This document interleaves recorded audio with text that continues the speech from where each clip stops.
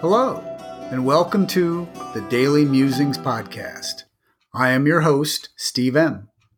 I will be reading the daily reflection from the books Beyond Belief, Daily Musings for a 12-Step Life by Joe C., and published by Rebellion Dogs Publishing, and 365 Tao by Deng Ming Dao, published by Harper One.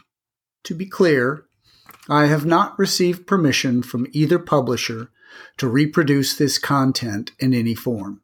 It is strictly intended for my personal use and the enjoyment of my family and a few close friends. I hope you enjoy today's Daily Musings.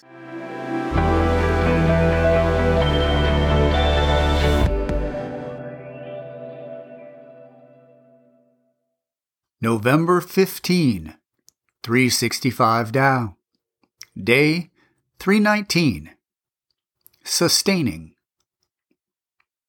Orange and gold carp living beneath ice, uncaring of the world above, sustained by the water below. In the rapidly chilling autumn, ponds begin to ice over. The waters become deep, dark, and mysterious, but in those depths, the fish can survive the coming winter. Tao may be known as directly as water is knowable to a fish. My Tao will not be the same as your Tao. We are both individuals with different backgrounds and thoughts. As soon as Tao enters into us, it takes on the colors of our inner personalities.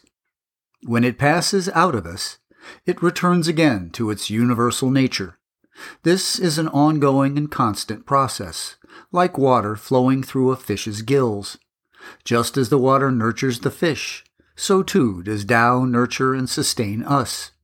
As long as we continue our immersion in Tao, we will be as safe as a carp in water. When we separate from Tao, we are as helpless as a fish out of water. Day 319.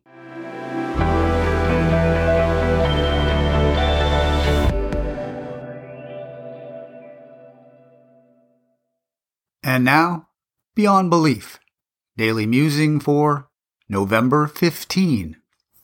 Today's quote: "Today is life, the only life you are sure of. Make the most of today. Get interested in something. Shake yourself awake. Develop a hobby. Let the winds of enthusiasm sweep through you. Live today with gusto." Dale Carnegie, 1888 to 1955.